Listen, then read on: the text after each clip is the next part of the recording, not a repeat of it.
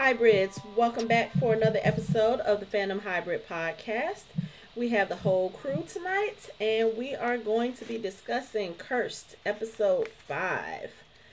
Um, where to start? Where to start? We First start of that. all, my girl Pim is totally a Weasley. She's 100% Weasley. You cannot convince me otherwise. Especially when she got on the ship and she was like, no, I'm not a Fae. Then the Draco was like, yes, I'm a Fae. I can heal. Yes, I can do it. Absolutely. I love Pim. I Pim love is Pim. awesome, and she's 100% a Weasley. You cannot convince me otherwise. So you're saying she's like a distant past relation of the Weasleys? Exactly. Ancestor. I think she's a part of it. I'm 100% sure. You cannot convince me.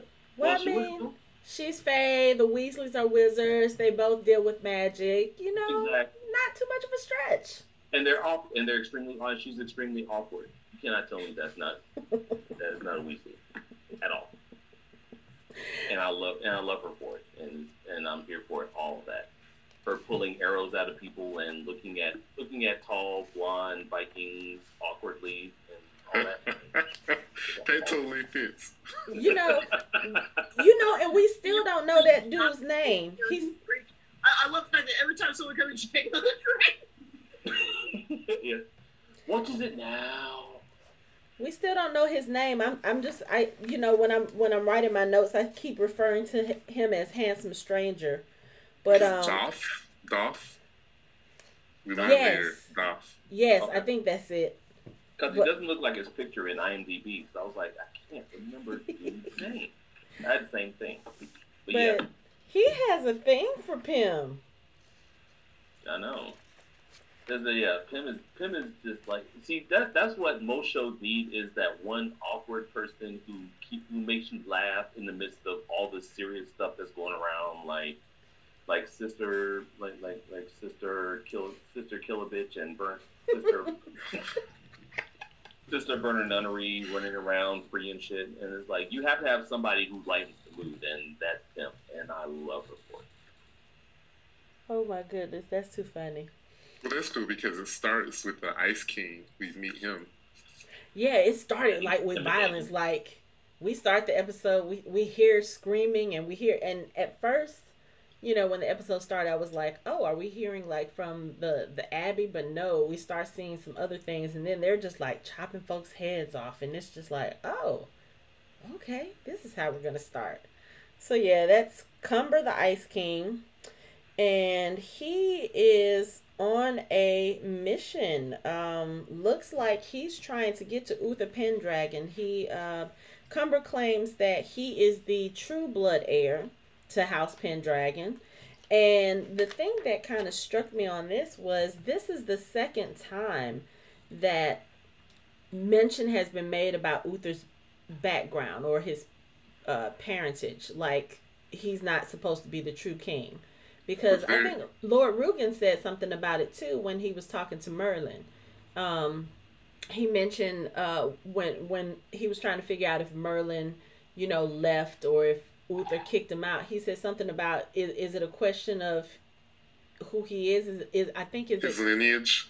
Yes. Is it a question of his lineage? Yeah, of his lineage. So I'm like, what's going on with that? And boy, we found out a mouthful about that at the end of the episode, didn't we?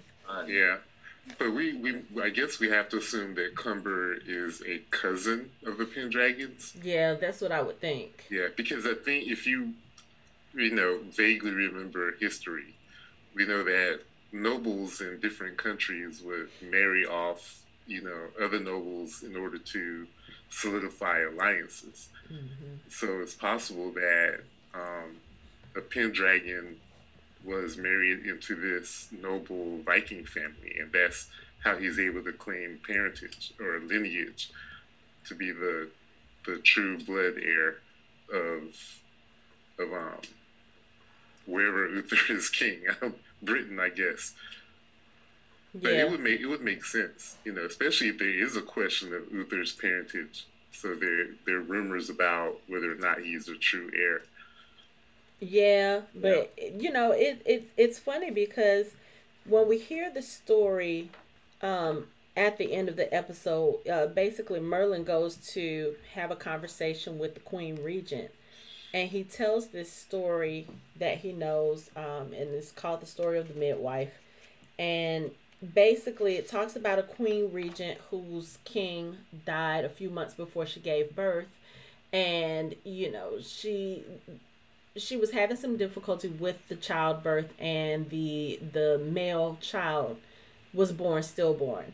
And so what she did was she came up with this plan with the midwife, and the midwife went to one of the peasant women who had recently had a newborn child and basically paid her for her child, so that the Queen Regent could claim that the child was her living heir.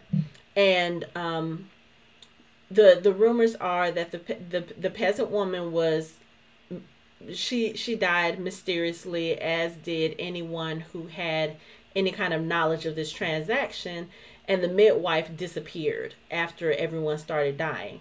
And so there's a little bit of banter between Merlin and the Queen Regent, about whether or not the midwife met her end, or if she, stayed gone, just to kind of disappear and not, not meet the same end that everyone else did. And then Merlin says, or there's another scenario. It could be that she's alive and well and under my protection. And he walks out of the room with that. And I'm like, oh, so Merlin has the best mic drops of all. Right.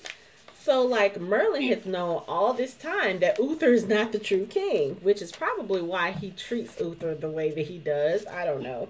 But Uther is not the true king, and I would assume that he dropped that little bit of knowledge to the Queen Regent for, I don't know. I don't want to say blackmail purposes, because Merlin does not seem like he would need to blackmail, but maybe just to kind of keep her in line, like, okay, I need you to chill out, because it's been implied before that she does not like Merlin. She thinks Merlin turned her son against her, which, now that we know this background, is probably one of the reasons why Merlin was trying to, I guess, put some distance between Uther and his mother. But yeah, there's got to be some plan to this. Merlin and his wit, he's always got a plan. Yeah. And he just played a huge, I don't want to say trump card, but he just played a huge, card. It's just like, it's almost like, again, he's still drawing really strict comparisons to Captain Jack Sparrow. And all I could see is him walking out saying, "I've got the job done." And but it's like, but I mean, that's some clever, intense shit. Like, now that you know that, you kind of have to rethink everything that he's said and the way that he's been acting. Is like, well, maybe he's acting that way because he knows he's not really serving the king. He's serving somebody who is really not worthy of being king. So he's like, yeah, whatever, Rain, I got you. And it's like, I'm trying to think if he would have actually still had, if he didn't have his magic and he was actually serving a real king, would he have lasted that long? I don't know. Because you would think that someone who was actually the king would be wiser and know that he's not really helping you, so get a step and go on somewhere. But since Uther is really dependent on him, and let's face it, the lineage that he probably came from is probably not the smartest lineage, or they probably didn't raise him. He probably wasn't capable of being king. So he could fall for anything.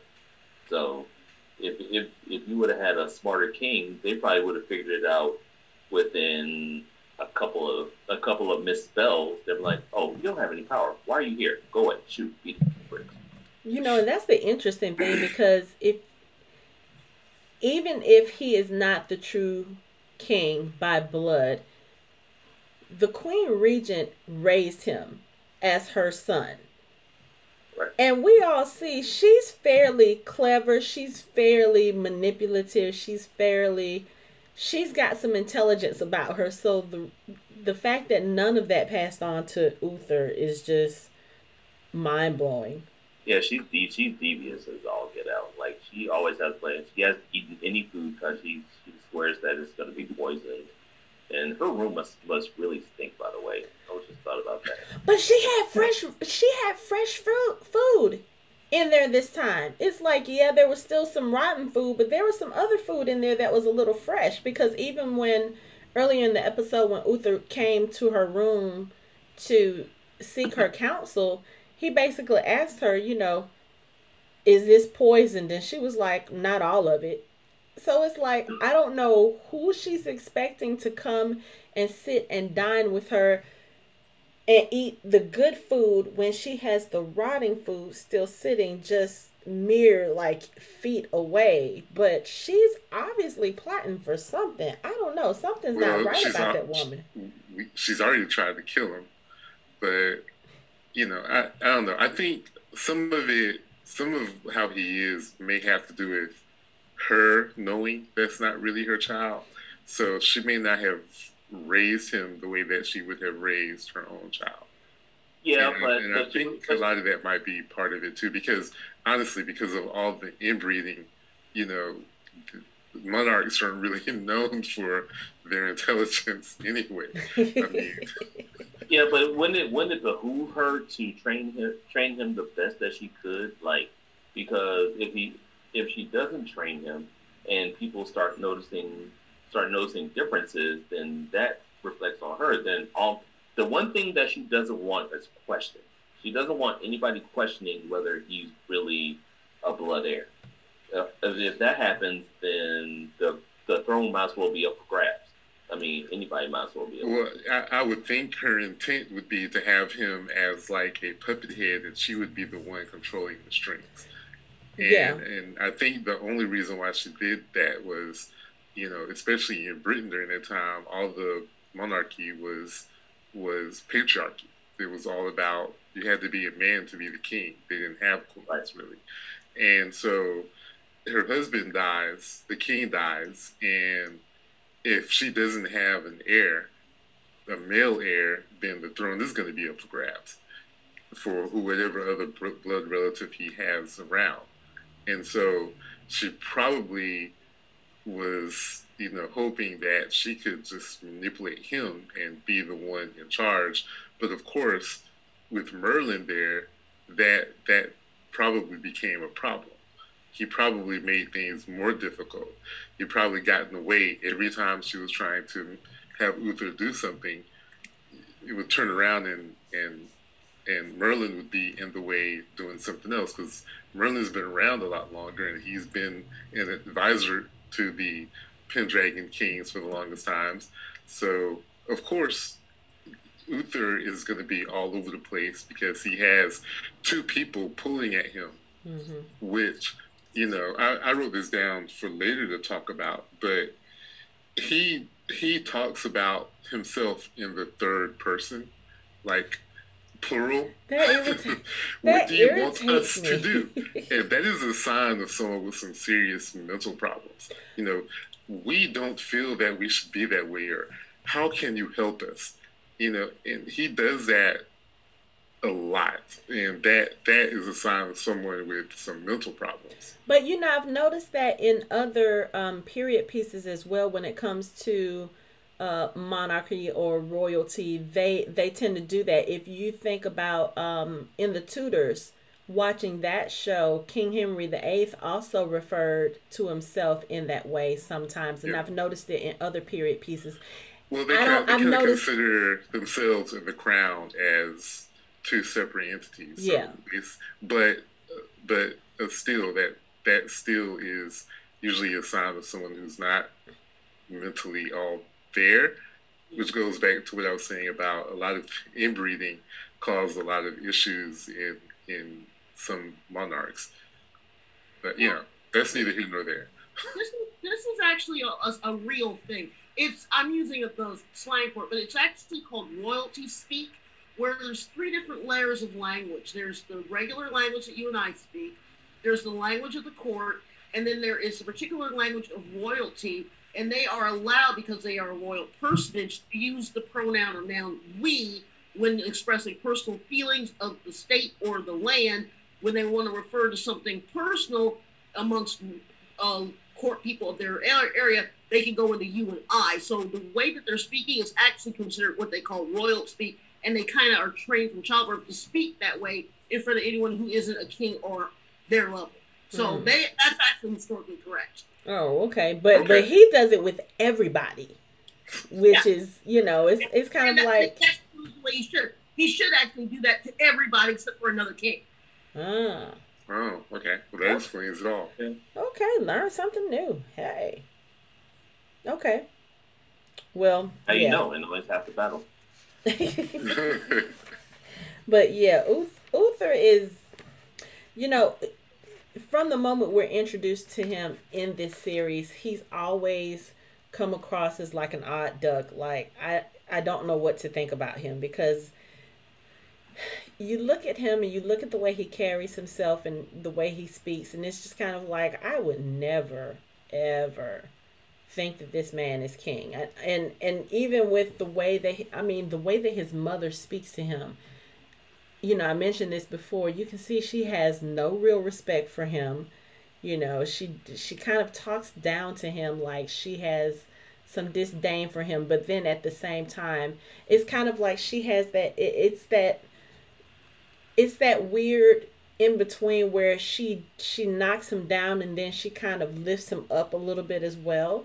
It's like, I'm putting you down, but then I'm going to say something nice to you to make you not think that I'm putting you down. And it's just a weird thing, because when he talks to her, he wants to come across like he has some authority, but then also he speaks to her as if he is a child just wanting his mother's approval, And it's like, this is the man who rules like the kingdom? Yeah, he's kind of like Richard, like King Richard in Robin Hood tales. Like, he's not really, he's kind of inept, and he really does not know what the fuck he's doing. And he's just kind of going along. And it's like, anyone who questions him, he's always trying to do the best he can, but when it doesn't go right, he looks for someone to blame, and he throws a tantrum. He throws an angry tantrum when he doesn't have his way. I'm going back into the Robin Hood. But yeah, I think that's what happens. It's like, he throws a huge tantrum and it doesn't go his way, which is like why he sentenced Merlin to death, and that didn't necessarily work out. Well, he's somewhat struggling because, he hasn't been able to rely on Merlin to give him solid advice, and he locked his mom up in a tower and is not listening to her. So for probably the last, I would venture to say, a year or two, maybe more, he's just been kind of struggling, especially with the Red Paladin going around, slaughtering his cities, looking for fate, and he's not doing anything about it, and a lot of that has to do with Merlin not really being there and apparently not really caring. And on the flip side, his mom he can't trust her because she tried to kill him. Right. So yeah, he looks really inept right now because he doesn't seem to have anyone he can rely on for solid advice. Yeah, he's between a rock and a hard place. It's like there's really no one he can turn to. Right. And even if he turns to him, he can't trust whatever advice they give him, really, because they could be looking to get him off the throne. Yeah. So yeah, he doesn't, and when bless his heart, he doesn't really have the wits to get where he needs to be.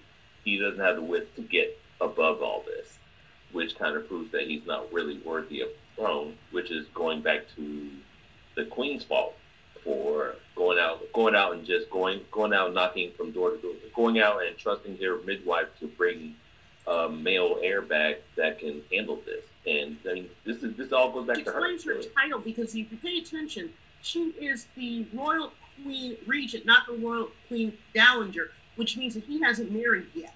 So that means that even though he's king, she can still, being the regent, overrule certain cities, which I thought was very interesting because I wasn't paying attention before, but I paid really close attention, because I was captioned on. And I was like, oh, so I think she's in that tower because he knows that she can veto something really important if needed, and he can't get away with what he really would want to do. But she also knows that, quite frankly, he's an idiot.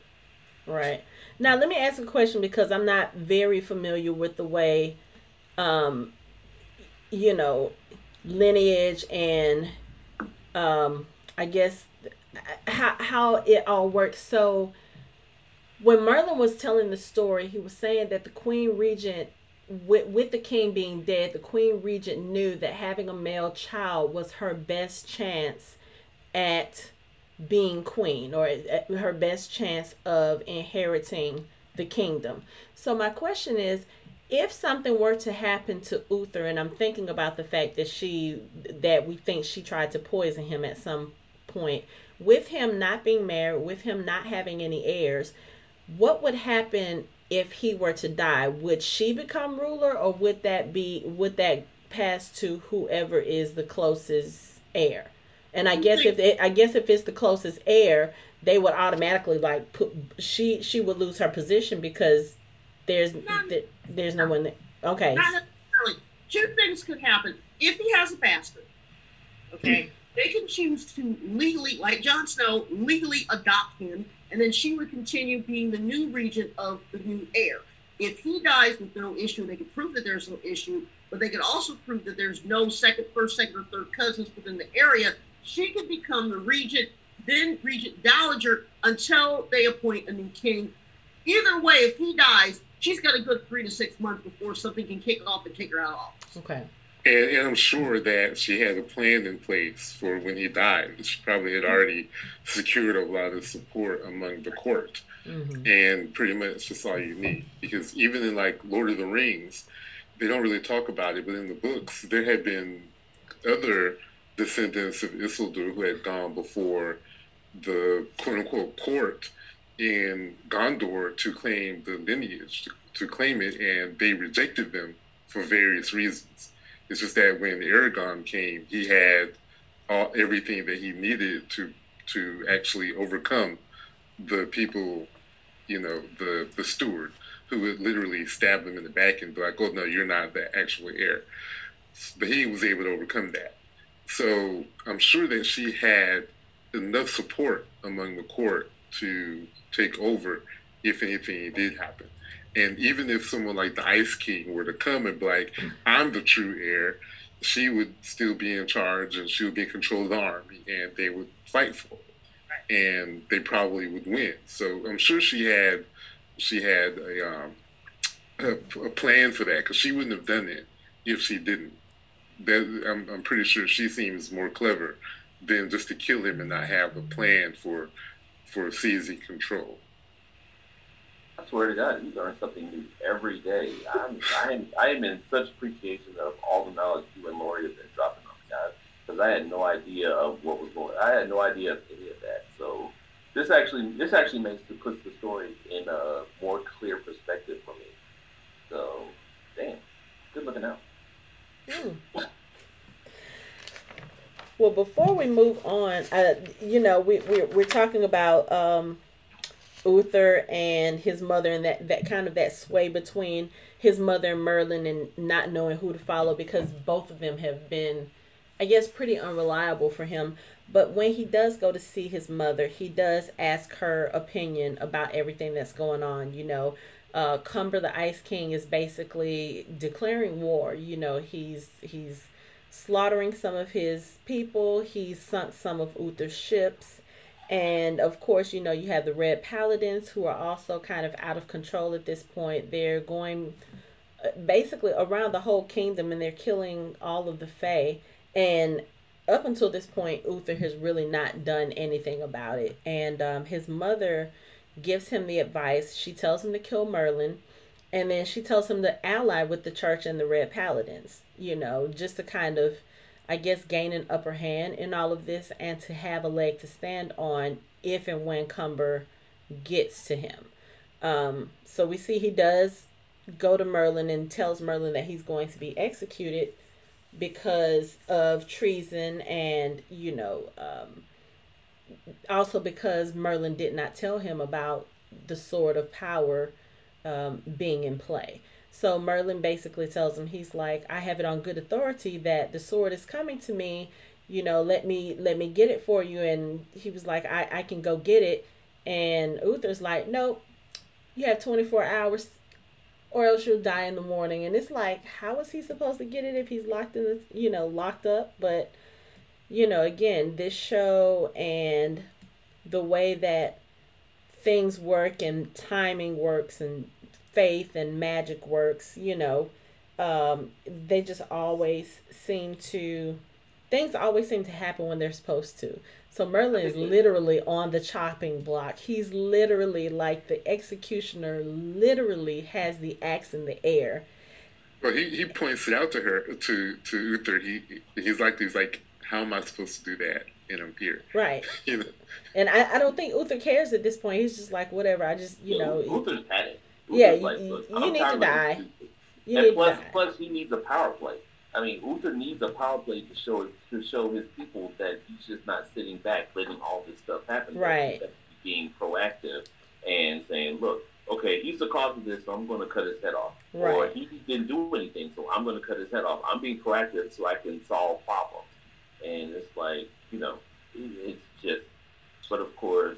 But as things happen, Merlin's on the chopping block, and here comes a messenger from the Fae Sanctuary, and it's a message for Merlin from Nimue, stating that she would like to form an alliance and that she would like to give him the sword of power. So again, at this point, Uther's he's got his hands tied behind his back because, the whole thing was you told Merlin he had to get you the sword of power, and now literally the opportunity for it to come to you has just flown in. So it's like you can't really kill him at this point. You've got to see where this goes, because if you get this, if Uther gets the sword of power, then by all rights he is the king, right? According to what we've been told about the sword. I was just going to say, can we talk about the note, for instance? Because I think the note was written by Morgana. Yes, it was. The whole editing process was hilarious. But I think one of the things that it shows is we're starting to see a little bit of the Morgana that we know and love. The manipulative, outspoken, kind of hard-edged rebel. We're starting to see that emerge, especially in her, writing the letter. Because even, was it Arthur who said, that sounds like a threat? Yep. Well, yeah, it's coming from Morgana. It's a threat. Yeah. And I mean, even when she and Nimue reunite, it's so funny because Nimue and Arthur are in the cave. Nimue's been asleep, and Arthur's been kind of standing guard over her and the sword. I guess trying to make up for everything that he's done. Morgana sees Nimue and she embraces her like a sister, like old friends. And then she talks to Arthur, and she was like, we need more hunters, get up and earn your keep. And it's just like, the disrespect, like your own sister ain't got time for you. It's just, she's very harsh with him. But then she and Nimue go for a walk and they talk, and Nimue tells her about the sword. And Morgana is, again, Anthony, you're right. We're starting to see a little bit more of who Morgana truly is. She basically tells Nimue, that sword is yours. You need to use it to bargain for your life, to bargain for the life of your people. You don't need to give that to Merlin. You need to keep, she's basically counseling her to keep the sword and to use it for the Fae people. So it's kind of like, okay, so we see a little bit more of, at first it was kind of like, how is this nun, a leader in the Fae resistance, or, the key figure in the Fae resistance, and now we see it. Like, you can see her personality starting to show through a lot more, especially now that she's away from the Abbey. We're getting to see a little bit more of who she is, and she is a fighter, obviously. She's someone. Not showing any pretense anymore. She's not. that she's like just a nun who follows orders and all the other stuff. Instead, now she actually, from the fight that she was orchestrating from inside the Abbey, she's actually on the front lines now. So Yep. she has to. So now she can actually be herself and be more forward about the direction that she wants everything to take and how she wants to help. She wants to help everybody get to where they need to be. Yeah. So it's gonna be an interesting thing to see, like how she gets everybody together and things like that. And I kind of, in all of this, I kind of felt bad for Merlin because nobody wanted her to give the sword to Merlin. Like literally every time she said she was going to give the sword to Merlin, they're like, "Oh no! What are you doing? No, not him! But I mean, why are you giving the sword to him? Like, oh my God!" It's like nobody has confidence that Merlin's going to do the right thing. No, because he has a history and a reputation for being a betrayer. Yeah, you know, true. he's. I still kind of felt bad. It's like, plus everybody's like, he doesn't have any power. Why are you giving it to him? No, you need to keep the sword and lead everybody. Yeah. But it's like that's not Nimwe's path. It's like Nimwe's mother set her on a path, and she's head set determined to go to that path and not be dissuaded or distracted or sent another way. She's like, my mom told me to give it to him. I'm giving it to him. I think she really just doesn't want. She's trying. She really just wants to help her people, and the only person that she trusts to give her advice about how to save her people is her mom, basically, because she's doing all this from the words that her mom told her. So anyone else, she's like, no, I'm listening to my mom. No, listen. Yeah, because her mom knows what the sword is, and her mom told her to take it to Merlin. Yeah. Right. And those are her dying words. So in her mind, it has to be that important. Yeah, and I think also we see. I think it's more so about the fact that she trusts that her mom knows what she was doing, and we see this later on in the episode when we hear about the Green Knight and how he is the leader of this, he's one of the protectors of this Fey resistance, and we meet him later on in the episode, and it's Gawain. And this is somebody from Nimwe's village who she hasn't seen for years because he's been out protecting the Fae. Stop laughing, Mike. Stop. We haven't even gotten there yet. Stop. And I laughed when that reveal came because I was like, oh, we're going to see what Anthony has to say about this. But we'll get to you in a minute, Ant. But while she's talking to Gawain and while she's telling him, while she's telling him about the sword and she's telling him everything, she's basically, because even Gawain is like, no, Merlin is a traitor. He betrayed his own people. He turned on us. Why would you give it to him?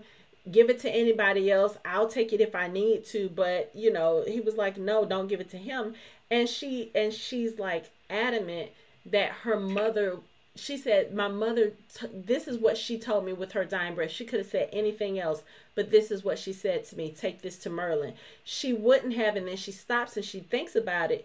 And I guess a kind of realization comes over her, and she realizes, she was like, she knew him because she doesn't think that her mother would entrust her with something so important to give to a stranger, especially when Gawain tells her, this is the sword of our people. This sword belongs to us, and then he gives her a little bit of background on the sword. And I think it's at that moment when she starts putting the pieces together.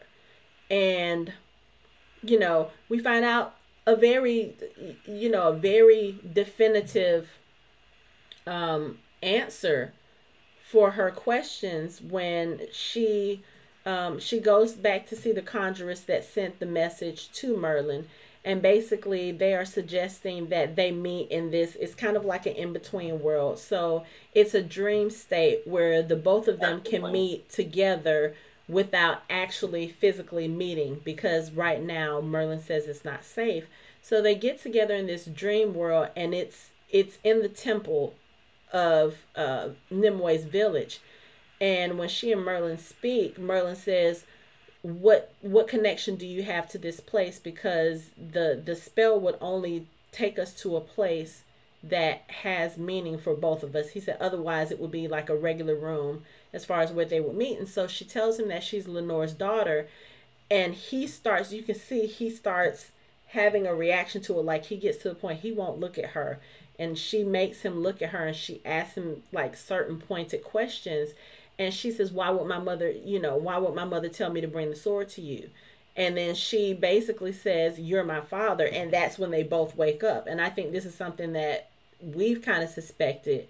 But also, if you look at the images that Nimue was seeing right before she entered that dream state, when she was going under, you see a flashback of her speaking to her father. And even earlier in the episode, and I believe in last episode, we saw some flashbacks of Nimue's parents arguing about what she was and the curse, and her being attacked by the dark gods. And he starts saying something about, she's cursed, why? It's in her blood. Tell me why. And I think at this point, Nimue's father started really figuring out that maybe Nimue was not his child, and knew that Merlin was probably her father, but would not say that out loud.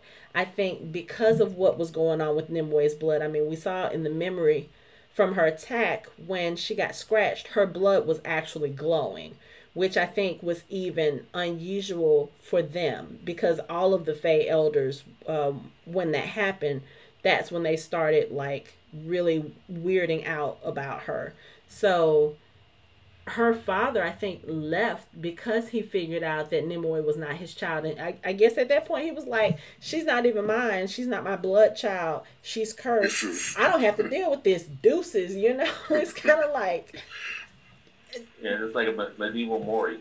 But it's like, this is like, when a story gets retold so many times, you get so many different variations of it. It's almost like, and to go back to Marvel, it's just like so many different variations of timelines that go here and there. Mm-hmm. That it could change whatever happens, but really this is why this show is so different from the other. I think you kind of, in a weird way, you kind of have to do that when you're retelling a tale that's been told 50 million times. Like you kind of have to throw a curveball in there, and it's almost like the what if series. Like Marvel has a good series of comics that says what if such happened, like, and it's kind of like that, where you say, okay, well, what if Nimue wasn't a love interest, but she was actually a child of Merlin? So it's like, it's just kind of another variation of how these things would go. And it definitely changes how people act and what happens further along in the story, especially since the story is being told basically about Nimue and not about Arthur. Mm-hmm. So you kind of have to suspend what you think is going to happen. Especially if you watch Arthurian tales before and you figure out that, wait, Nimue is his child. Okay, now I have to look at this. You really have to look at it entirely differently. You can't look at it like King Arthur or any the Sword and Stone, any other Arthurian TV show or movie that you've seen. You kind of have to put that to the side and be like, okay, I need to look at this on the merits of what's actually going on here. And that's very much like what Christopher Nolan did with Batman. He said, you just look at the comic books as like the legend of sort of what happened, but what he wanted to show was this was the realistic, events. And even in like Logan, we got that one scene where she was looking at the comic book and he was like, well, that's not exactly how it happened.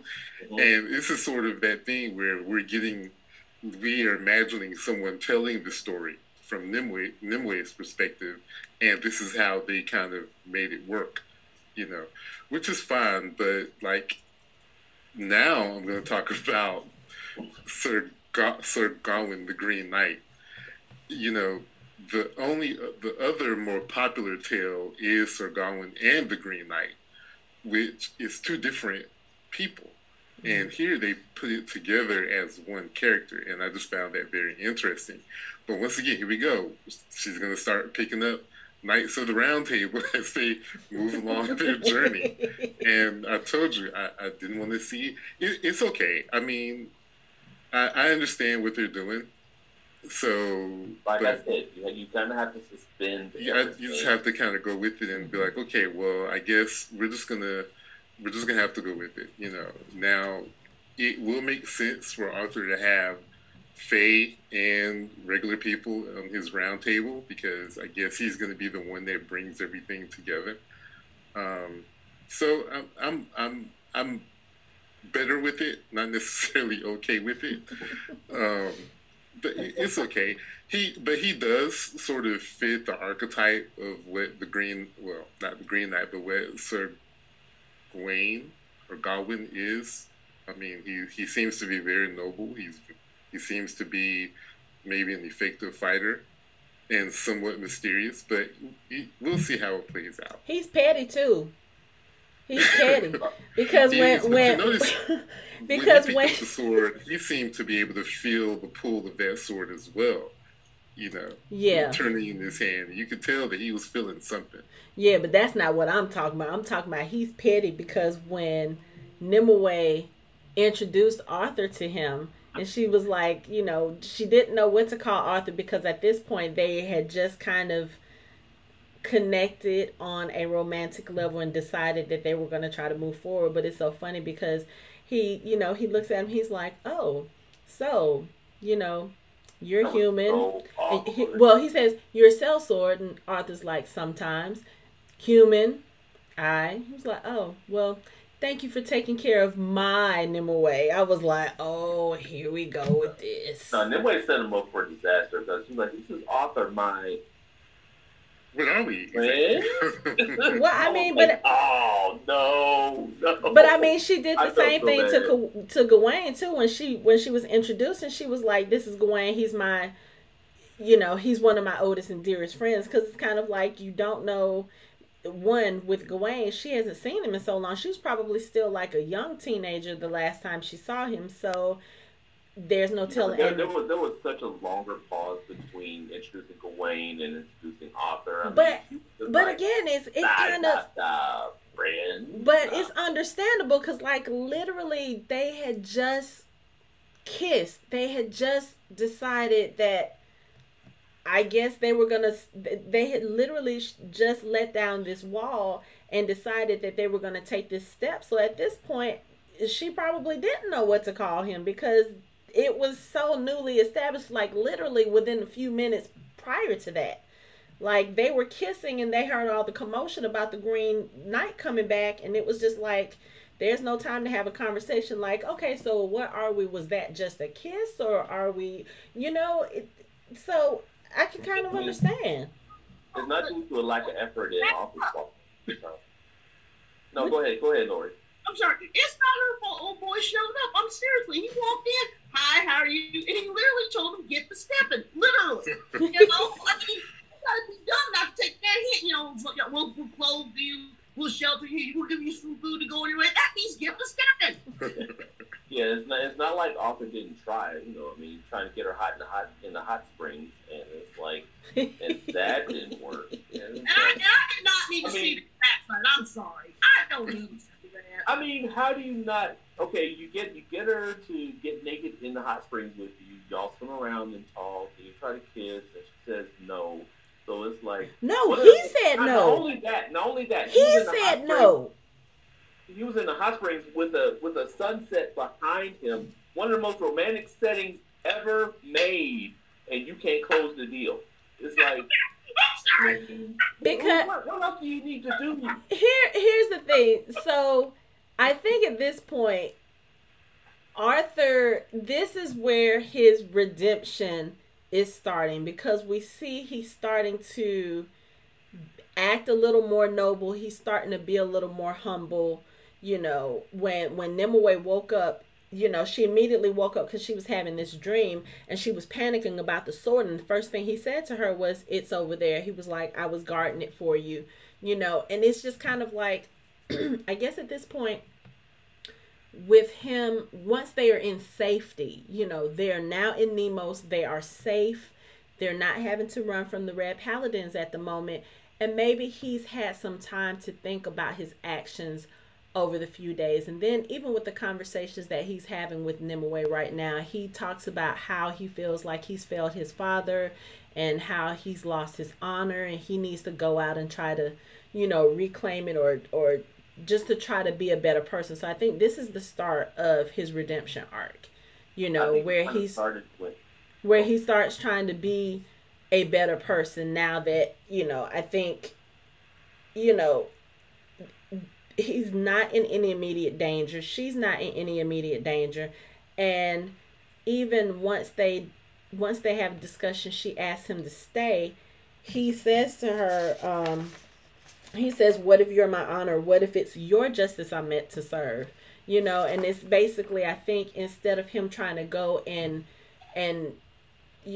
reclaim his honor for his father, which he tried to do. He tells this tale in the spring of how he killed one of the men that he thought killed his father, and then it turns out it wasn't the right person. And it's kind of like ever since then, I think he thought he was getting vengeance for his father, and he failed. He targeted the wrong people. He killed the wrong person. And I guess from that point, it's kind of like, okay, I can't even get vengeance right, so why not just do whatever?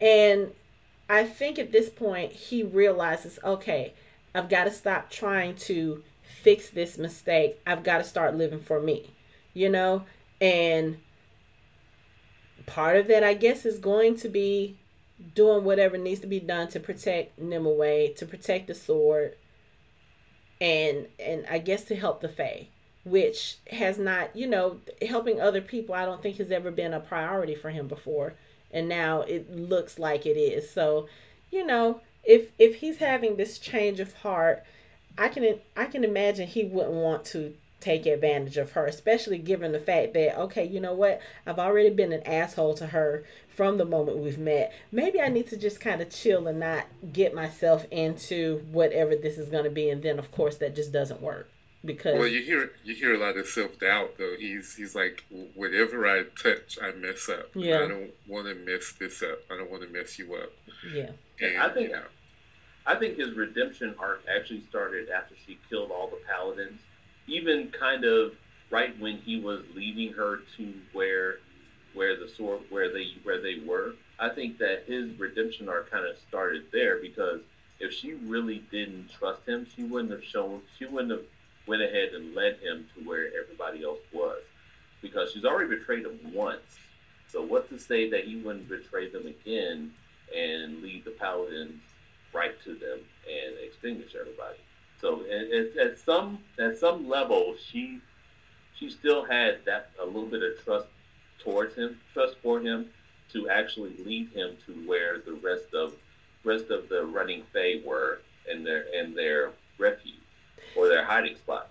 Yeah, but I don't think her mistrusting him was ever about him putting her in danger or putting the Fae in danger. Because think about it, even before he stole the sword to go, settle his debt, he made sure she was in a safe place. So I don't think whatever issues she had with him as far as trust, it was never about whether or not he was going to betray her or whether he was going to hurt her. I mean, trust still has levels, though. I mean, it's like if she can't trust him to not steal something that wasn't his, what's to say that can't escalate to him? I mean, he did that for selfish reasons.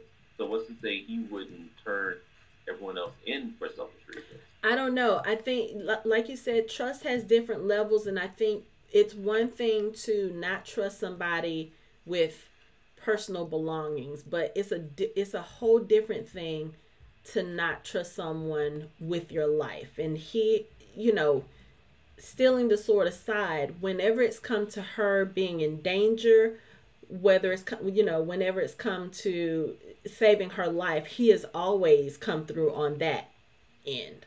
You know, he's never put her in a position where she would be in danger, where she would be, you know, against Boars, against the Paladins. I mean, that Paladin, think about it. That Paladin had her underwater and had almost drowned her. He could have let her drown and taken the sword and still been done with it, if that was the type of person he was, but it's not. You know, there's something different when you show little regard for personal possessions and a person's life. Is two totally different things. And I think she knows that when it comes to it, he has honor in the most important thing. You know what I'm saying? Yeah, I see what you're saying, and that kind of leads back into him gaining, regaining his honor, like, because maybe, like, him seeing Nimue actually wielding the sword, knowing that she doesn't know how, that she's not an expert swordsman, but actually wielding it like an expert with them, and only almost dying because he got the drop on her. He was like, okay, maybe there's something to this. So that starts the arc of his redemption from there. It's just a thought, but I totally see what you're saying. Yep. All right. Let's go to what did you call her sister Kill a Bitch, or what did you call her? Sister Kill a Bitch, Sister Burn Nunnery. Yes, I can't stand that. I think I messed up last time, because I think when she approached the Paladin and said, I wanted to be, what do I have to do to be a Paladin? And they said, bring me the head of the Wolf Witch, and they kicked her and made her go about her way. I think that was this episode, wasn't it? Yes, it is. And you know, it's so weird about that, because they were just joking with her. You know, they basically told her, you're a woman, we don't let women in. And when she says, I really want to join you, like, she's, you know, they're like, go home. She's like, I don't have a home. There was evil there, so I burnt it out. And they're looking at her like they think she's joking. They don't realize this chick is dead ass serious. Yeah, I'm going to need for people to stop inspiring her and giving her ideas. Wow. Right. Yeah, because they took it as you want to be one? Bring us the head of the Wolf Witch. Right. Okay, well, she's like, okay, I'll do that. And again, they could have told her anything, and she would have been like, all right, I'm going to go get it. And again, here's that whole kicker. She's just out in the woods, minding her own business, eating. Some fae come across her. She gives them food, which I don't know if, like, at this point, I was kind of wondering, okay, are you going to give them food and then kill them or whatever? And then when they say, we can take you someplace safe, maybe she was just thinking, okay, maybe I can go they'll take me somewhere, I can regroup, whatever. You know, even though these are fae. But then they literally take her to where the Wolf Blood Witch is. This is, again, how I say, I don't know if it's her faith that's rewarding her, if this is divine intervention, whatever. But it's like, she's on an evil mission, and everything is falling in line for her to complete this mission. Like, literally, they jokingly told her, bring us the head of the Wolf Blood Witch. And then she goes and she gets led to Nemo's, and they're like, oh, you'll be safe here because the Wolf Blood Witch is here. She turns around and there's Nimue, and she's like, she's got this evil smile like, yeah, bitch, I got you. And I'm just like, oh. I'm not putting it past her that she actually planned all that. Like, she went out there and, like, started cooking meat, and knew the smell was going to attract somebody who was a refugee. And they were like, oh, maybe we can get some food. And she's like, oh, wait, there. I don't think she planned it. I'm not putting it past her. I don't think she did. I'm not putting it past her little devious ass. Well, all I could keep thinking was, she's looking around like, yeah, this will make some good tinder. We can burn this place down real easily. That's all I was thinking. Or she could then be like, yeah, I could probably cook them next. Yeah. She's looking at all the wood lying around, the roots. She's like, yeah, I could burn Lothlorien down, you know. Well, his ass arsonist. But I'm tripping about the fact she's there in Nemo's now. She's there with Nimue and with Morgana. And they've not bumped into each other yet. I mean, she was literally standing right there when Morgana got word about the Abbey being burnt to the ground, and they did state no survivors, so nobody survived. So she had to, we discussed this on the last episode. She had to have locked them in or something, because I would think if I was in a building that I saw was burning and I wasn't locked in somewhere, I would be running out the door. So she had to have sealed them in there some kind of way. But and also this with Morgana finding out, we were talking about Morgana becoming Morgana. This will be one of those things that whenever you watch stuff and you see the bad guy, the villain, there's always an inciting incident that sets them on that path. And this is like, okay, this is the path for Morgana to become who she's going to become. Yep. When not only did you kill all of her friends, you killed her girlfriend, and they're all dead. I mean, they don't, I guess at this point, they don't know if it was arson or not, but all she knows is that they're all dead. And she will probably assume the Red Paladin did it. Oh, I think she knows that it obviously wasn't an accident, because when she's talking to Nimue about it, she says, I have such hate in my heart right now. Yeah. Such uncontrollable hate. You don't get uncontrollable hate. Paladins did it. Yeah, you don't get uncontrollable hate from an accident. You know that was something that was done purposefully and horribly. And even if it was an accident, she's still going to just assume it was the Red Paladin. Because that's what they do. I mean, they took away the Abbess to burn her, and they probably decided, you know what, they're all bad, and they just decided to burn them all down. But at the same time, it's kind of like the Red Paladins left way before Morgana did. So does she think that they would come back to do that? Or, I mean, she knew. You wouldn't put it past the Paladin to come back. I wouldn't put it past the Cardin. But I think Morgana probably, I mean, if you think about it, when she got ready to leave, she left because Iris confronted her, and she said that Iris was dangerous. Maybe she knows in her heart of hearts that Iris was the one that did it. Or maybe Iris sent message to the Paladin. She could have. There's a lot of things this writing, we don't really know what conclusions she may have led to, but we know that she's very, very upset. Right. And what angry people do is they will find something to direct their anger towards. Right. And it wasn't like they said, yeah, there was one survivor, and it was Sister Iris. It was like there were no survivors. Yeah. And how they treated and how she already thinks the Paladin are bad, how Cardin left the situation, I wouldn't put it past her to think that they came back and decided to go ahead and burn them all as witches. Yeah. And it's not like they have advanced forensics where they can match teeth to say, okay, that's her, that's her, that's her, that's her. Yeah. All they see is like is an abbey, a lot of burnt witches, not burnt witches, a lot of burnt nuns, and they're like, okay, all of them burnt, they're dead. Okay, so everybody who we think was here is probably dead. So they just kind of wrote it off as that. So there's no way they could be like, well, Iris isn't accounted for. They can't account for it because they can't. How are they going to be able to tell? It's not like they inscribed it on her skull, so they can be like, okay, this is such and such, this is such and such. They can't do that. So it's like, well, okay, everybody's dead.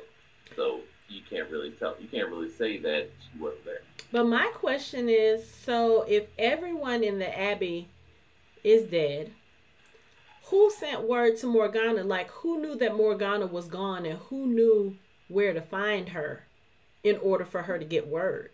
Well, if it was a known sanctuary for Fae, maybe some Fae kind of went there and saw what happened. That would make sense. Word would have spread that is not a place for us to go because it's gone. Since Morgana was the Harriet Tubman of the Nunnery. that would make sense. They were like, okay, we need to go see her at, oh, wow, those flames? Oh, damn. Okay. Yeah, word was spread very quickly that there's no sanctuary there. Yeah. Right. That's true. Well, speaking of the Red Paladins, so we meet the Pope in this episode. Creepy ass. Why did you? Well, okay. First of all, at this time, why in the world would the Pope leave the Vatican and go all the way to Britain? Like, I Because can't. he wants to see firsthand what's going reason. on. He wants to see firsthand what's going on, and he wanted to give Father Cardin that tongue lashing in person.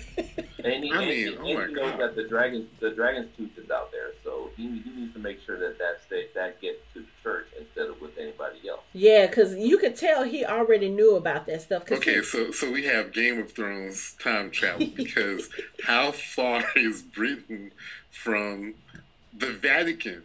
He literally had to already be there, and again, I can't see any reason the Catholic Church would allow the Pope to go all the way to Britain. Especially But not it- looking the it- way Is he it Vatican or is did. it the Church of England? And that's the Pope. There's only one Pope. That would be from the Vatican. Yeah. Okay. All right. He- Because I was thinking like, man, is it like the bishop of the church? I kind of maybe I missed that. Not for the way Father Cardin laid his ass on that ground when he saw him and said, "Your Holiness." No, that was definitely for the damn. Pope. Like you literally like kissed dirt. I was like, shit. Yeah. Well, and the subtitles put Pope. So it was a Pope.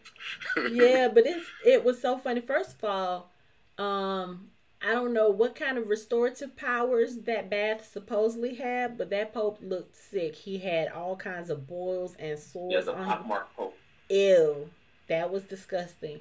But he's sitting there, he's questioning Father Cardin, and Father Cardin is just sitting there like with this little smile telling him of all his accomplishments, and then all of a sudden when he asked him about the losses, and Father Cardin was like, "We've had some," he like turned into a whole different person. Like he came up out of that tub, like he was about to attack. I was like, "Oh, what is going on with this dude?" Like, and he gave Father Cardin this, like, he basically threatened him, was like, "If you don't get this under control, my Trinity, which is his his gold masked warriors, will take care of it, and they don't show mercy." And then what does Father Cardin do? He goes out to the Grey Monk and he basically says, "This is your failure." Again, how is this his failure? You told him not to look for her. Yeah. You know, good doggone well, shit runs downhill. So if you get yelled at, you're going to look at someone below you and be like, "This is your fault." And they're going to look at someone below them and say, But "It's your you fault." told him not to search for her. He It did. doesn't matter. It doesn't matter. It rolls downhill quickly. But the Pope, Okay, look, real quick. I hate to keep bringing Star Wars parallels, but it's like the Pope so reminded me of the Emperor that He is did. insane. Like I was just like, oh shit!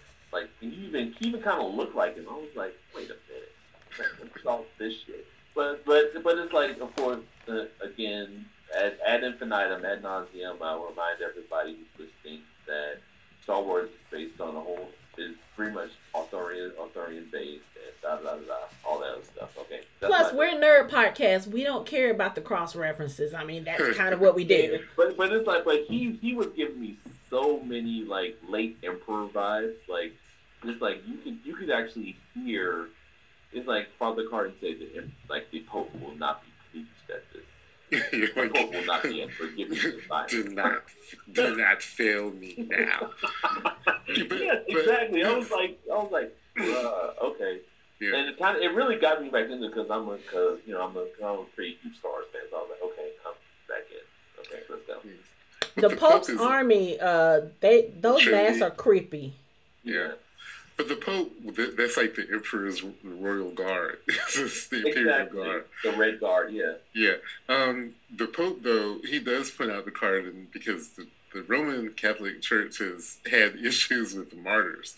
And it's like, the last thing you want to do is to kill someone and they become a symbol. The Roman Church knows that doesn't work very well for them. You know. This was after Joan of Arc, right? Do we even know what year this is? I don't think we do. I don't think we do. Don't? again, it's hard because there's no reason a pope would be that far outside of the Vatican. Well, if we're gonna go what year or what time frame, if you figure the Church of England, they broke with Henry VIII. This is obviously before Henry VIII. You do the math. This is high Middle Ages, is what it is. So probably not too far away from Joan of Arc. Yeah, 14 something, probably 14 something, not 15. Okay. I'm thinking maybe the 12s. Well, yeah. I'm thinking it's probably when the Holy Roman Empire was not at its peak, but was probably pretty big. Yeah, probably after Constantine. Yeah, you're right. Because that would explain why they're there trying to subjugate Britain. They would do the Crusades. Yeah, and it was also during the Crusades. Mm-hmm. Because Father Cardin also said this is not like the Crusades. Well, dude, it sort of is. I mean, you're not trying to take back the Holy Land, but you're pretty freaking close. So this is about 400 or 500 years before the War of the Roses. So yeah, this is solid 12, 75-ish. I know. We obviously know too much about this. No, that's good because you guys are. For all this, I am 100% here for all this. What type of history degree I have? What type of history degree do you have? In military history. Oh, well, okay. There you go. You guys explain. I got you. There you go. Well, then she knows that the Romans under the direction of the Catholic Church had always tried to conquer Britain. And you remember we were talking about other Arthurian tales. The movie with Clive Owen, Arthur was actually a Roman general. Right, yeah. Who ended up siding with the Celts against the Romans. I need to watch that one. And Merlin was a Druid, and of course, Guinevere was a Celtic as well. And his soldiers, his immediate lieutenants, were his round table. Mm-hmm. But they turned against the Roman army. This is why I hope there's a second season, because they haven't even introduced Guinevere yet. And it's like really, that before Arthur becomes king, it's like you really want to see how he meets Guinevere, but he hasn't even met her yet. Okay, that's probably gonna be like season 5. We still got to collect all the knights before we get there. Now I teased a little on Wiki just to get familiar with some of the characters, and I'm not gonna spoil anything, but I was surprised to see who on the show turns out to be on the round table. That's all I'm gonna say. Yeah, don't spoil it. Don't spoil it because we're gonna get there. One of them I thought was really cute, but the thing is that we're not. I know what you're talking about too. Okay, we're not getting anything with Morgana having magic, which I thought was interesting. Whether they're gonna play that card or not. And then the other thing is I want to see more of Bolika. I want to see more of the ice. I just want to see some more of the stuff because Merlin being a druid. They've got a whole many that they can tap just on that alone. That's what I was going to mention that because Lori, they actually mentioned more about the druids in this episode. I said, oh, Lori's going to be so happy because now that there's that connection. Yeah. Yeah. I have a question. Yes. Okay, so like the Ice King, who seems to be a really potentially a formidable opponent. I don't necessarily remember him in most other Arthurian tales that I've seen. I don't either. I thought it was just me. Okay, because I was like, well, most of the Arthurian tales don't have them fighting against the Vikings or the northern invaders, as the Saxons would call them. But we don't, and the Britons, but we don't. You don't really hear about those in Arthurian tales. Okay, I was just making sure. Yeah, they just wanted to create another antagonist for the show, and this the question I don't think there were Vikings in the other Arthurian tales either. But no, here we are. Not that I can recall. No. Yeah, because not only do we have Cumber as far as the Vikings, but we find out the name of the captain for the ship that Pym is on, and she The goes Red by Spear. Red Spear. Yeah. Yeah. So now we have infighting between Viking clans. Mm-hmm. You know, raiding the shores. Yeah. Yeah, of but Britain. I kind of like the Vikings. I don't care. I mean, Pym notwithstanding, they really seem like they seem like an interesting foil to everything that's going on in this story. It's an interesting kind of almost side quest to see. Oh, they're Vikings too. Okay, so there's the Pope, there's King Arthur, and there's Vikings. So, okay, there's a lot of ways that this can go. And we also learned how large the Red Paladin army is. It's 5,000. That's a lot. Pretty significant. Very. But yeah, the Pope wasn't impressed. He was impressed for a little bit until he found out, until Father Paladin couldn't tell him how many losses. But I mean, it's kind of like, so you guys are literally going to war with, against the Fae.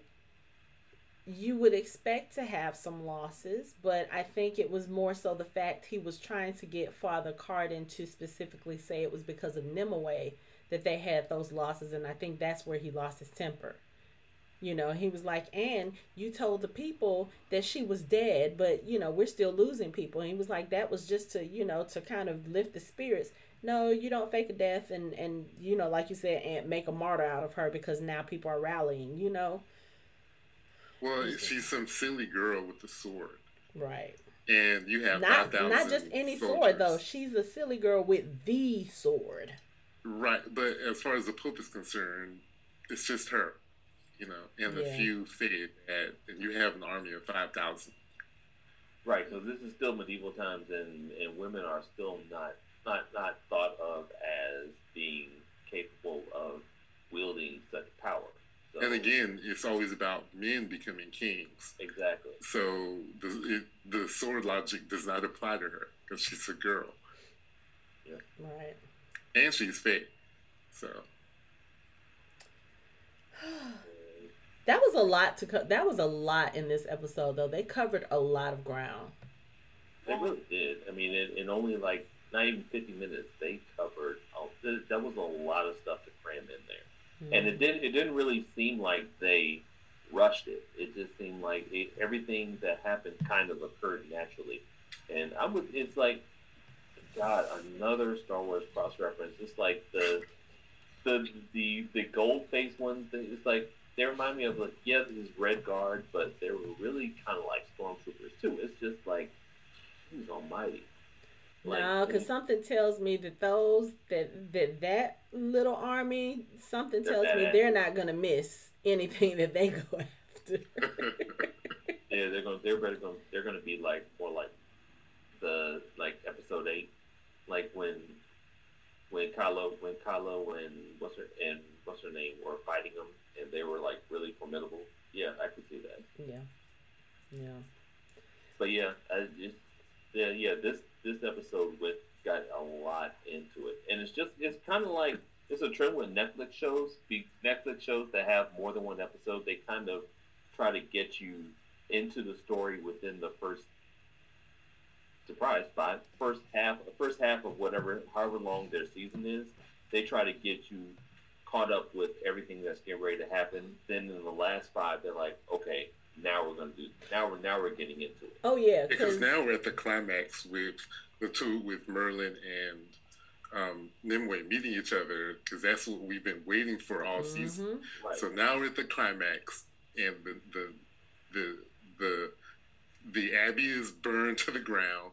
The Fellowship is now rejoined at Lothlorien. Your Star Wars, I got just as many Lord of the Rings references. Yep. As you do Star Wars references. So many references all over the nerd map. It's like everywhere. I'm being nice because I'm not throwing in any fantasy series, Valdemar in particular, in this one. But no, please. I'm talking about the Mercedes Lackley's Valdemar Herald series, but I won't go into that. But can we agree that this was definitely and you've seen it across all genres, this was definitely an info dump episode, but it was a good info dump. It was Yes. Oh, 100%. bad. Game of Thrones comes to mind, where they put so much information in it. When I say it was a long episode, it was a very long episode. I mean, I was on my bike while I was watching this thing, and I almost passed out because it was an hour long. But my thing is that it gave us so much information that it didn't make it unwatchable, but it made me more intrigued. Well, the other thing, we were talking about the cross references, and Frank Miller, who created this story in the graphic novel, also did the 300. So the Pope, I was like, oh, he's like an old decrepit version of Xerxes and his guard. What were they called? The Invincible. And he was like, oh, you're doing the same thing again. Yes. I did not even think about that. I didn't either. Wow. Yeah, so when I saw the gold mask, I was like, oh, here we go, Frank. That's Yeah. right. Mhm. That's He went right back to that well. that's I mean, it's pretty, you know he's going to go back to something that he likes. It's like Yeah. all comic writers go back to their tried and true. Yeah, and like Xerxes had no reason to leave Persia, but in real life he did. And here we have the Pope. He left the Vatican, and is going to assume control of the army, which is what Xerxes did in 300. It's the same story. Here we go. Again, it's like there's slight differences in retelling a story. So Yeah. it's like, Yeah. and he's taking full advantage of being able to retell a story.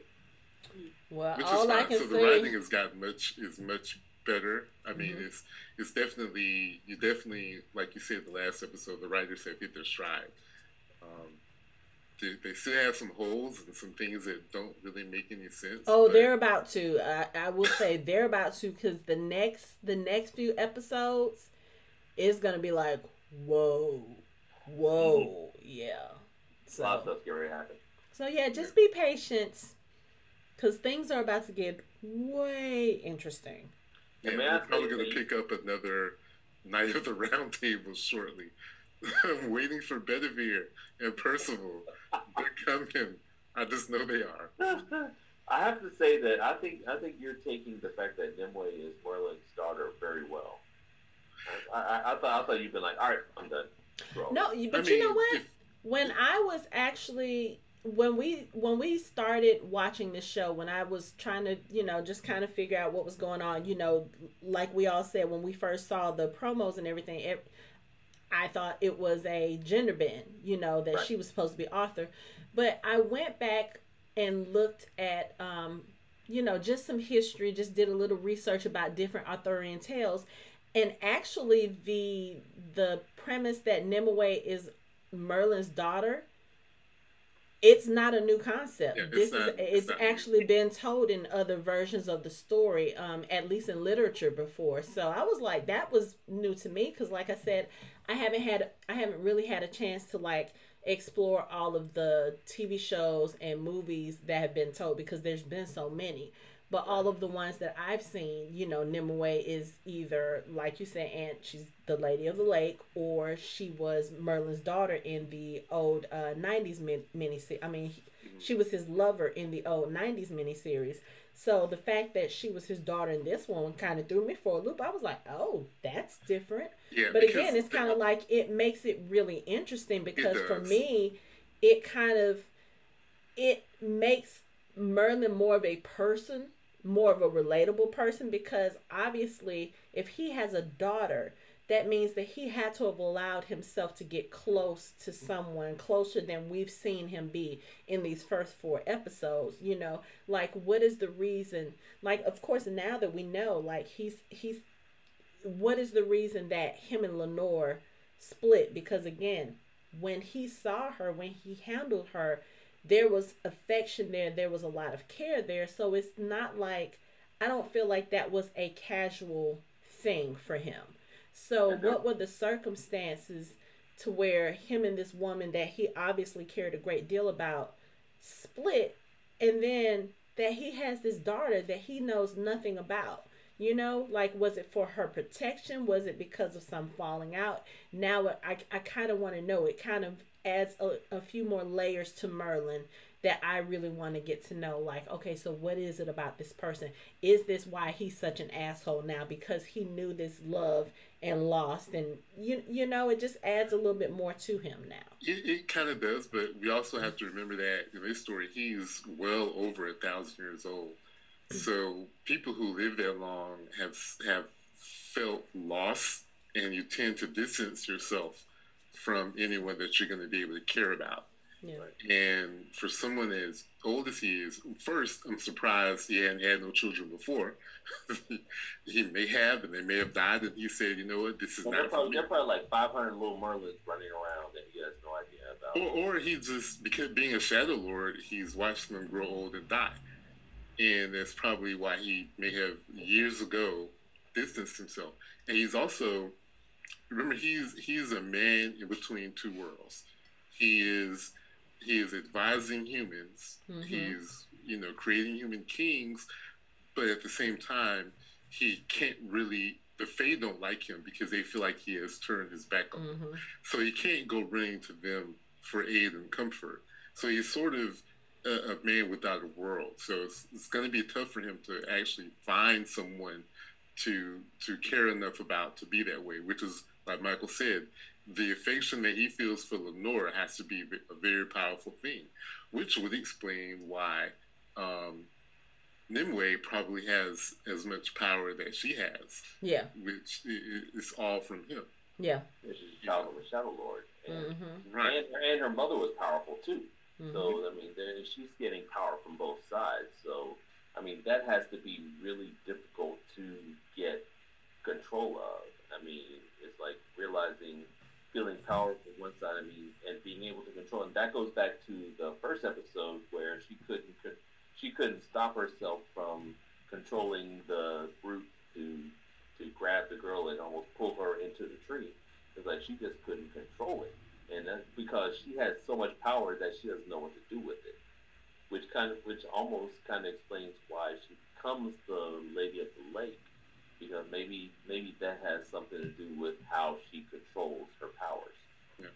But I do like how they have pulled different aspects of different Arthurian tales. Like I keep mentioning how in some Nimue raised Lancelot, which, I know the two candidates for Lancelot are the Weeping Monk and Squirrel, because he's little. And he's back in this episode too. Yeah, he would be the one that she could quote unquote raise, but for some reason I don't think that's going to be. Bedivere was one of Arthur's closest friends, but we haven't met anyone who would be considered Arthur's friend. And Percival was close to Lancelot. He was younger than most of the other knights. So I have my theories, but we'll see. But I do like how they are pulling different things in. So yeah, Nimue being Merlin's daughter wasn't anything that surprised me, especially the way that they've written all the other things. Mm-hmm. It's like the Green Knight or Gawain being Fae, which is, different. That's not something I can recall in any of the other tales. It's fine. Yeah. And that's probably but the only thing that I'm just concerned about is I don't want to be the person sitting there trying to figure out, is that going to be a night? Is that going to be a night? Is that going to be? So that's why I don't like this. Stop thinking about it. Going around.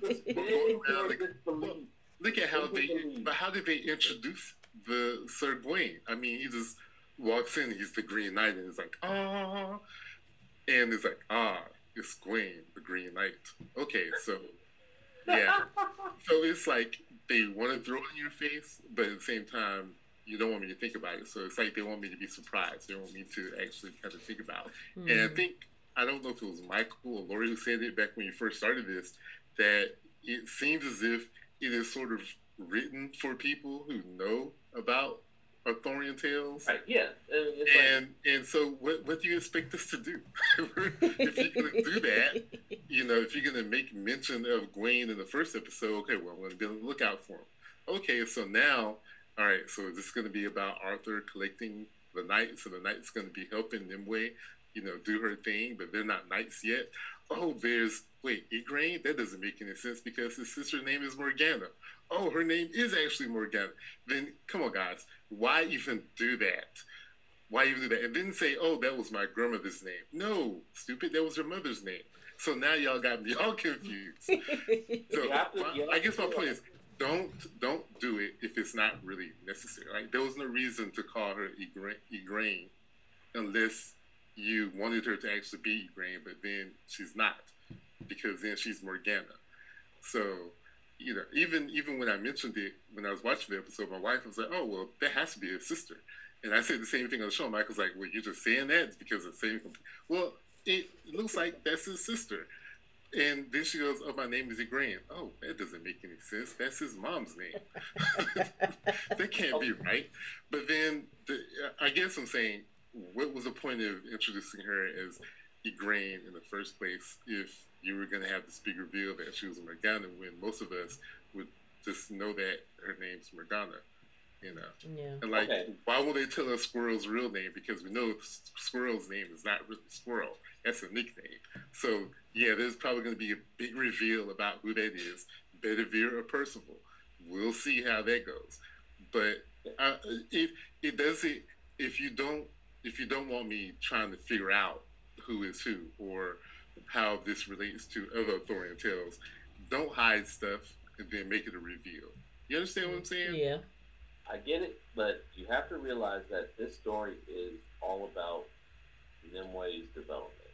So, then cut all the other stuff out and stop making. But really, it's an Arthurian tale, so you kind of have to leave breadcrumbs as to where it's going to lead, as far as to the main Arthurian tale that people know about. Plus, it's entertainment. So if you get breadcrumbs leading you to someone who is going to a reveal, that you know there's going to be a reveal. This is a TV show. There are episodes you're going to have a major reveal or two or three that you're going to be like, oh, I should have seen that coming. Or if you're already familiar with the mythology, you're going to be like, oh man, I saw that coming from the second episode. So yeah, you could be disappointed by that, and that's fine. But it's like you still kind of have to expect it. If you can predict where the story's going, you just but you still. The trick is to have a story that, even if you predict it, you still want to see where it's going to go. If you not predict the whole thing, but predict certain pieces of it. Like if you can predict, oh, he's probably going to be such and such, or she's probably going to be whatchamacallit, or this is what's going to happen. You can predict those certain parts, but there still has to be certain things within the story to get you to stick with it. Because this is still a good show. You still are kind of looking like you're still sticking around because you're like, okay, something has happened to Father Cardin. I wish someone would cut his head off or do something really bad to him. Or it's like Sister Iris really has to get someone to smack the shit out of her. So it's like you still have things that make you want to continue to watch it. But if you can predict certain things, and I'm not saying that you're right. I'm gonna put that out there right now. I'm not saying that you have actually accurately predicted certain things, but it's good to see. I mean, you have to kind of suspend your disbelief and say, I might be right. But if you're not right, you'd be like, oh, snap, okay, that's an interesting twist. But if you're right and there's something else going along with it, you kind of have to go along for the ride. Well, they've already sold me on the journey. Like, I'm down for the concept of Nimue being, this story being about her. I'm totally down for that. Okay. It's just that sometimes I feel like there's some things that kind of detract from that. I totally get that. It's just one of those things where I understand subplots and I understand reveals and all that stuff. But if you want it to be about Nimue, then kind of make it about her. And sometimes I feel like that gets kind of lost. Yeah, but I mean, how boring would the story be? I mean, you kind of have to add things in order to kind of keep the story going about Nimue. You can't just have it be about, okay, Nimue is the lady who's like, so she was out of the lake, but now she's in the lake. So it's like, where do you go in between there? Yeah, like I said, I'm sold on the journey. Like I'm waiting for Iris to set fire to Lothlorien. No, I mean, no. Speaking of Iris, I thought it was so funny when she walked into Nemo's and she ran into two of the Fae and they were welcoming her. One of them said, "Come in, you're safe here." And the little boy said, "This man blood smells funny." And I was like, yeah, you probably smell that evil in her. Yeah, no doubt. No doubt. Like, and she looked at him like, but yes, you stink of evil. You stink of hatred. You stink of whatever. Of evil. Yeah, because she me probably walked in and she saw all these Fae people, and she probably like all of that hate. She was like the Grinch. Like her hate grew 3 sizes that day. And they probably felt it. But it is, Michael. It is like a puzzle, and I like puzzles, and it's very interesting. I have a lot of questions about some of the choices they made, like, and some of the inconsistencies. Like, I wouldn't want to talk about it. Like, how bad of a tracker are certain characters? Because, Nimue and Arthur probably went all the way to Nemos, creating all kinds of disturbances, but yet they weren't able to follow them from the slaughter in the lake, the Red Lake, or whatever they call it. So I don't know. It just seems like there's some things that the writers is kind of like, the Weeping Monk can track him really well here, but not here. But he's not supposed to be looking for Nimue, so that's why he hasn't tracked them. That's true. That's true. He was given a directive, you can't look for her, and it's all his fault. And he's not. I have a feeling that he actually understood the glyphs that he found that were leading people to Nemos. But he was like, but there was still, even if he was Fae, that would be a part of him that would be like, okay, I don't know, I'm still kind of conflicted. So he's like, yeah, these are fake glyphs, but I can't translate them right now. Like he knows, but his subconscious is blocking him from doing it. Yeah, I can see that. Because I was going to say, I don't think it's any question at this point that he is Fae. At least that's just in my mind. He definitely is. Yeah, there's been too many clues kind of pointing us in that direction. Right. Yeah. And even how they wouldn't let him into the tent with the Pope. It's like they know something that we don't. Right. Like this is the most decorated soldier for the Red Paladins or for Father Cardin, and he can't even come in. So yeah. I mean, he's the flaming sword of the church. Right. I mean, yeah, like he's the hand of judgment for them. Like he's the one that's killed so many Fae. It's like, why would and you would think the Pope would be trying to recruit him to join the Trinity, but no, or even take over for Father Cardin. Right. Yeah. So, they know. All right. Any final thoughts? I think I gave all my final thoughts already. I gotta give a final shout out to Kim because she was 100% in over her head. Like she was like, I love the part where she was like, "Are you Fae?" She's like, "No, I'm not Fae." She's like, "I don't know how to heal." She sees the story. She's like, "Yes, I'm Fae. I can heal. Yes, I can do all that." And it's like she was so in over her head, but she still went with it. And I'm like, that in and of itself was just like incredible for me. And I keep thinking that there's another part of this that we missed, but I can't think of it. But it's like, yeah, like that whole thing is just like and plus I'm as a writer, I can recognize foreshadowing a mile away. When what's his name showed her the necklace that he had. Oh, he's a dead man. It protected him. I was like, really? He's a dead man. Yeah, he's gone. He has like 1 or 2 episodes max. I had wrote him down as a possible Knight of the Round Table, and then he shows that thing like, oh, this protects me. I scratched it out. He's a dead man. Yeah, he gone. And I was like, man, come on, man. Like, if that's not, I mean, that's foreshadowing for your ass.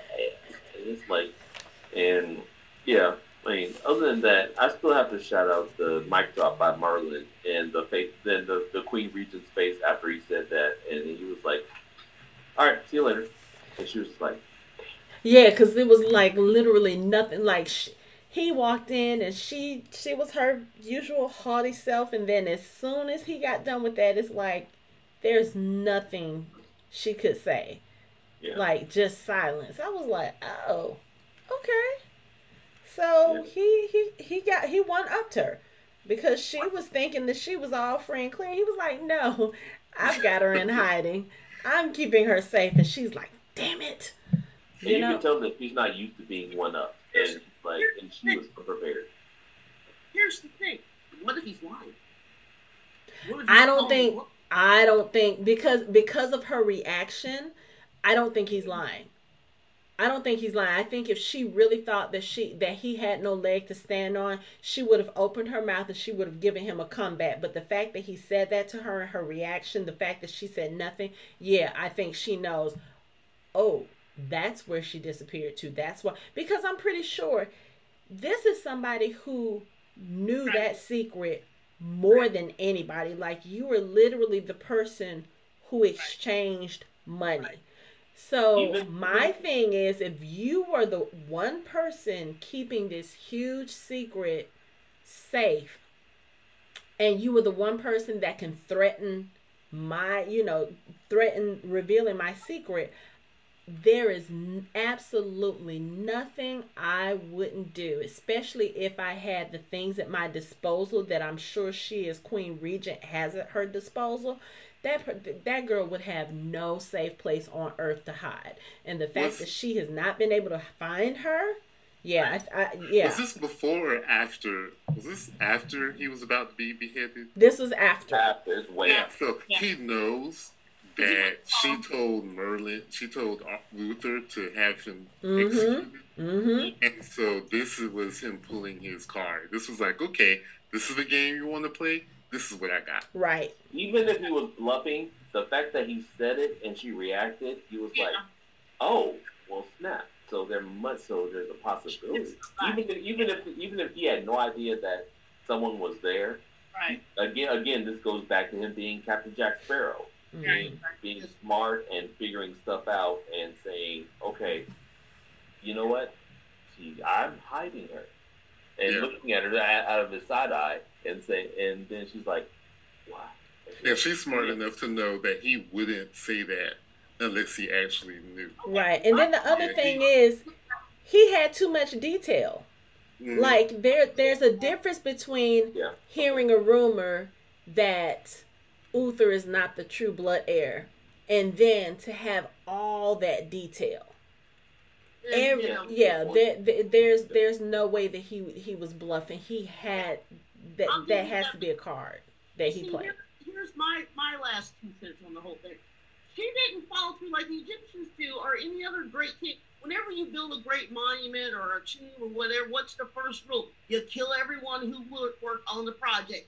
She obviously had one to get away. She should have had that in place. Even if you concocted the plan at the last minute with the baby being stillborn, she should have had that. First of all, where's her Jafar? Where's the little vizier council guy, the little henchman that sits underneath the queen? Mm-hmm. Where is that guy? Okay, you know what I'm talking about. The one that does all the dirty work? Right. Yeah. Where is that guy? Because he would have got the stuff done. That's all I'm saying. He was probably killed too. He was probably killed too, and he was probably killed because of the fact that the midwife got away. Probably. I'll give you that. Yeah. You're right. I'll give you that. Because she can't do it alone. She's the queen. You had to have her little vizier, councilman, henchman guy that was boosting her up all this time. And, yeah, you're right. Yep. So the question is, what is Uther going to find out? I mean, what is Uther going to do if and when he finds this out? What's the Queen Regent's next move? Right.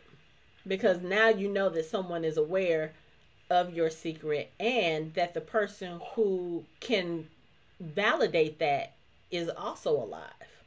She's going to have to make herself indispensable to Uther. Mm-hmm. And all her advice has got to be perfect. Yep. Either to Uther or to someone who can oppose Uther and take the throne. No, But the it's thing, got to be Uther. it's the thing that a whole lot of people like. Power is the most addictive drug ever, and if she has it, she's going to do anything to control it. So, is it possible that she could go to the other side to be promised another role? I don't think so. Again, they would execute her immediately, right? Because she would still have friends on the court, and you have to control the court in order to control the lords to get them on your side. And if it would, for her to turn on, if she were to join the Ice King, the first thing he would do would be to execute her, because she would still be a threat. Because even as his advisor, she would still have sway with the court more than he would. Yep. So she couldn't. Her lot is going to have to be to boost up Uther and have the Pendragons stay in control because of the control they have over all the lords. There's a reason. Damn, I really need to look up, phone up on my medieval history, because I know nothing. Okay. Repeat what you said, Lori. I couldn't hear you. You cut out. There's a reason why kings who come into power conveniently move their mother-in-laws to the guest house. Right. They send them way away to the state. Way away. Tower. Down somewhere. Yeah. Yeah, they usually have, that's why they have all these different, estates. Yeah, they send them to another estate and have them over there taking care of the grandkids or whatever. They don't want them anywhere near the court, because depending on how savvy they are, they can control the court. Yeah. And usually the monarch, especially if it's a male, he does not want a woman being able to tell him what to do. Yeah. True. Yeah. Otherwise, if they would just behead them and be done with it. But they can't do that. Well, yeah, no, actually, you have a point there. You really do. Yeah. But they try to get them out of the picture immediately. Mm-hmm. Thank goodness he doesn't have a sister. Geez. Yeah, which I know this is another cross reference, but that's why Game of Thrones was so frustrating, because whoever, like, I know Tommen wasn't the smartest of them all, but he should have known that his mother was a problem, and got to get rid of her. Marjorie knew it, and Marjorie was trying to get her out of the way, but she underestimated Cersei.